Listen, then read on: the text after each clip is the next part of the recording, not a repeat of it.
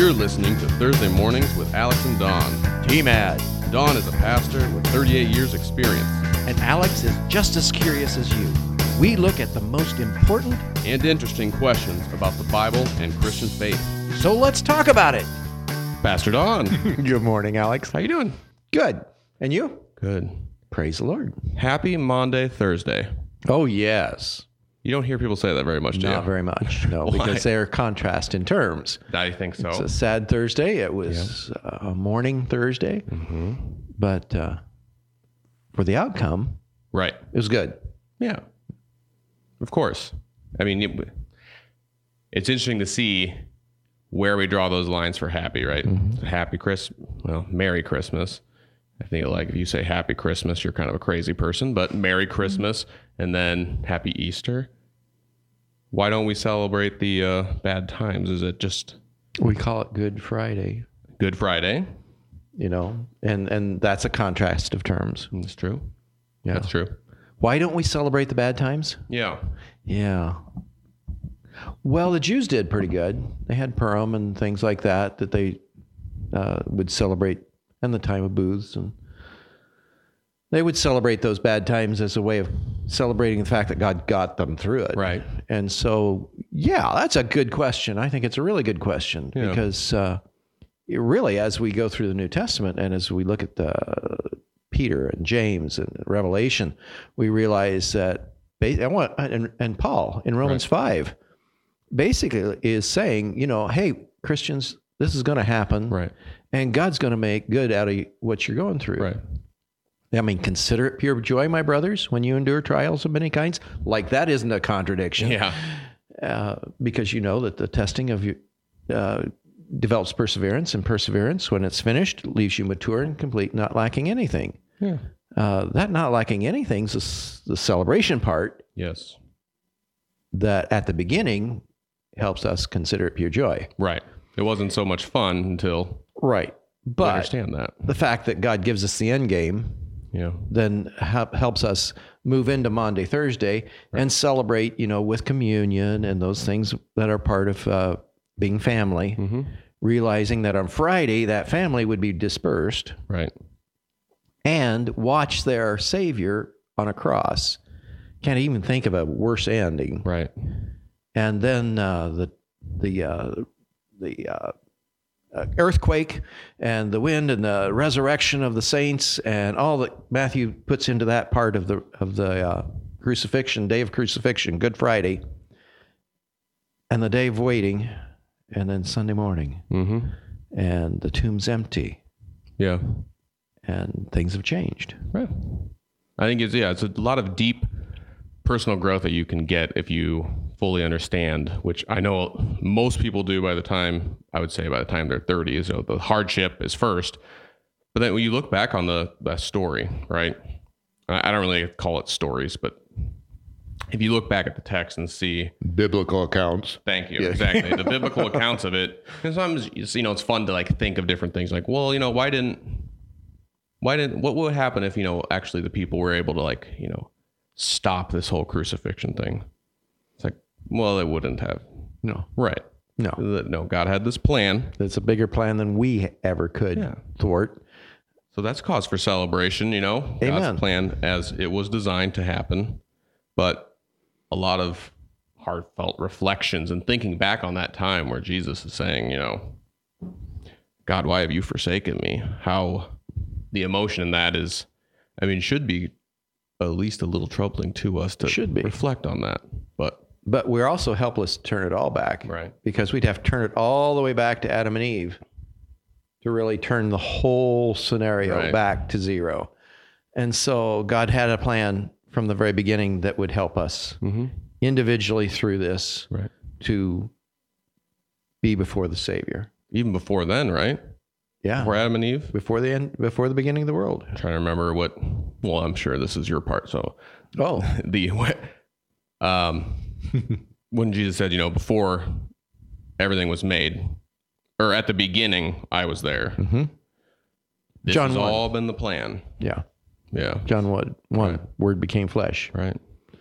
So you can see the remorse of just, him being with God all this time, knowing what his role was on earth, and at that time really kind of breaking down to the point of the humanness of him. And the night in Gethsemane? Yeah. Oh, yeah, the human side of him knew what it was going to be like. Mm-hmm. And that's why he even asks in that prayer, Lord, if it could be that this cup could pass from me, that'd be all right with me, kind of thing. Yet not thy will, but not my will, but thine be done. Yes. That total giving up of his human desire to get out of pain, right, for God's will. Yeah. And can we then, as human beings, understand that the tough times that we go through might also be for the same reason? Yeah. Because the tough times we go through, with God's help, helps us then help others and walk with it through them, with them, when they get in those kind of situations. So we can actually, from experience, minister to others, because of what God's done in our life. Yeah. That very critical, just picture, that portrait of, like, you're never going to go through any sort of trial or tribulation the way Jesus did. I mean, you might, have people who, think what you're saying is stupid, say lies about you, beat you, and even put you to death. But all those things together, knowing that he could have, said the word. Yep. That's all he'd have to do. Yep. Hey, I'm done with this. Now, did God really give him that option? Oh, I think he always had the option. You think so? Okay. Oh, yeah. I think he always had the option of saying, okay, enough of this. But the other side of it is he always had in his mind what his mission was. Yeah. And what's neat is when in Hebrews chapter 12, when they're the words that we can sort of go, huh? Therefore, since we have been surrounded such great cloud of witnesses, we throw off everything that hinders us and the sin that so easily entangles, and let us run. And that refers back to Hebrews chapter 11, and all those people who went through all those tribulations and came out because of their faith with God, like Noah. I mean, making an ark, really? Yeah. There was no, we don't all do this. Right. And so why did he do this? By faith, he trusted God and went through that. Let us fix our eyes on Jesus, the author. He couldn't be the author unless he finished it. Yep. And perfecter of our faith, who for the joy set before him endured the cross, scorning its shame, and sat down at the right hand of the throne of God. Amen. Consider him who endured such opposition from sinful men, so that you will not grow weary and lose heart. Amen. To me, that's the reason when we have those seasons of hard times, we look to Jesus and realize it's part of a bigger story. Yeah. It's part of a bigger plan, just like Jesus was. Yeah. Of course. And so, tough times, they do come. I can tell that's an important one. You got 4 different colors of highlighter on that verse there. It's duly colored. Yes. That's good. It is important. Especially to fix our eyes on Jesus in those times. This actually ties into a lot of what's happening around us too. Not only the trials that we have, many of our neighbors are having, and just the depiction of course, the earthquake and the devastation that happened when Jesus finally died on the cross. That, man, watching those tornadoes go through, woo, yeah, holy cow. And in that same moment that Jesus gave his last breath, the centurion said, whoa, yeah, surely this is the Son of God. Yeah. So sometimes it takes those kind of events to shake people up. And, when I think about the tornadoes going through this community and how many dear families have been hurt by that. I mean, even one of our kids at school lost their house. It gives us then, as brothers and sisters in Christ, an opportunity to show the world what the community of faith is all about. And boy, is it strong here. Yeah. If you're not if you're watching or listening to this, from somewhere that's not in, rural Southeast Iowa, We had some tornadoes go through. What was that? Last Friday. Friday afternoon. Bad ones. Mm-hmm. There was times where there was 3 of them on the ground at once. Yes. I don't think there's any life lost, but man, how devastating it was. 11 injuries. Yeah. But that night, see, I had to go. Rob, my mom went up to help with a little bit of, preemptive cleanup that night, and they locked their keys in the truck. Uh-oh. So I went up there to go give them their keys.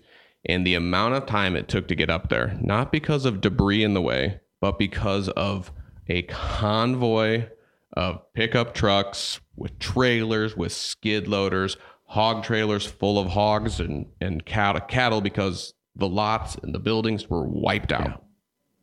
It was almost impossible to get to them because of so many people that were just like, well, here we go. Praise the Lord. This is something I can do. Yep. No thoughts about it. And at times I was calling people, and it was almost hard. No, it was difficult to find someone that you could help, because they're like, well, we've already got like 30 people here, so maybe somewhere else. And you're just like, man, I want to help. Yeah, and that's why we have some organizations that help us know the scope of what the need is. And this need is from not only here in Keota, but it goes all the way up to Solon. Yep. There were 11 tornadoes that night. Even in Minneapolis, I found out there was damage. So there's plenty of people to help. It just takes some, got to find the right people and get networked. Organization is key. The other side is where you started, is the fact that because we're a community, we're looking for those spots that need help. Yep. And so even if they're not connected to a church, a lot of people were finding the help that they needed. Yes, agreed. Yes, if you're out... That's real community. Oh, it is too. It's so beautiful to see. It really is. I can't imagine having to rely on something that, wasn't your neighbor's. Right. Yeah. Amazing. It's very special. Yeah, if you're out there and you have that happen to you or anything, or you still need help, reach out. But otherwise, we're praying for you. That's a hard thing to go through. So it really is. Yeah. Will you pray us out? I can do that. Awesome. Heavenly Father, we thank you for the privilege you give us to be a part of someone else's life for these few moments. Guide these words, guide this time in a way that honors and glorifies you. And we pray that you would bless the individual listening this morning. Give them a sense of your peace and your presence in the precious name of Jesus. Amen. Amen.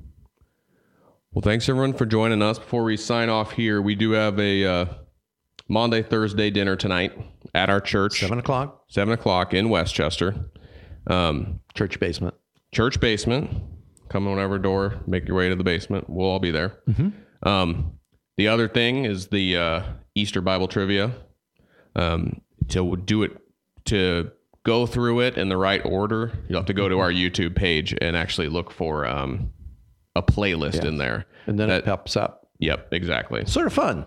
And it goes through 1 through 10, and it goes pretty quick. It does. The questions are pretty easy, but it goes pretty quick. So we hope you enjoy that too. Yeah. Then Easter Sunday morning services start at, we have a breakfast at 9:30. 9:30. And then our service starts at 10:35 to 10:45. It'll be afterwards anyway. Yes. Just come, have breakfast, stay for the service, and praise the Lord. A lot of good fellowship there. Yeah. One of my favorites. So, All right, everyone, take care. We will see you next week. Lord willing. Bye. Thanks again for joining us for this week's episode. We are both having a ton of fun making these videos and episodes. And if you're having fun too, please tell a friend about this and help us to grow this mission. Thank you, and God bless.